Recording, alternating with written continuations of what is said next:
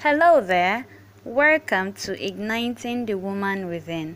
My name is Joy Oporo and I'm your anchor for today. What I want to share with you today is what I title A Word About Choices. You've heard me say it many times, and here I go again. The choices we make are key to the priorities we practice.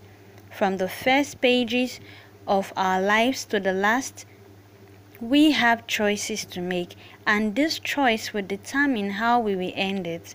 The importance of such choices cannot be overestimated or overemphasized. As we have all heard, if you want to know what you will be like in the future, just look at the choices you are making today. As now, so then, it's something of a riddle.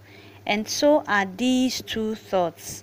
What you are today, based on the choices you're making, is what you are becoming.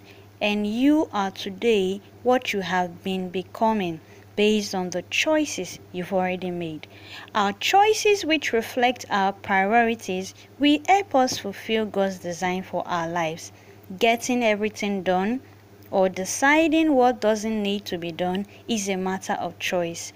Whether you're dealing with the next 5 minutes, the next hour, tomorrow, or forever, the choices you make all the difference in the world. So I want to encourage you today, do well to make the right choice so your tomorrow can smile at your today. Stay blessed and stay tuned with me. See you next week. Bye-bye.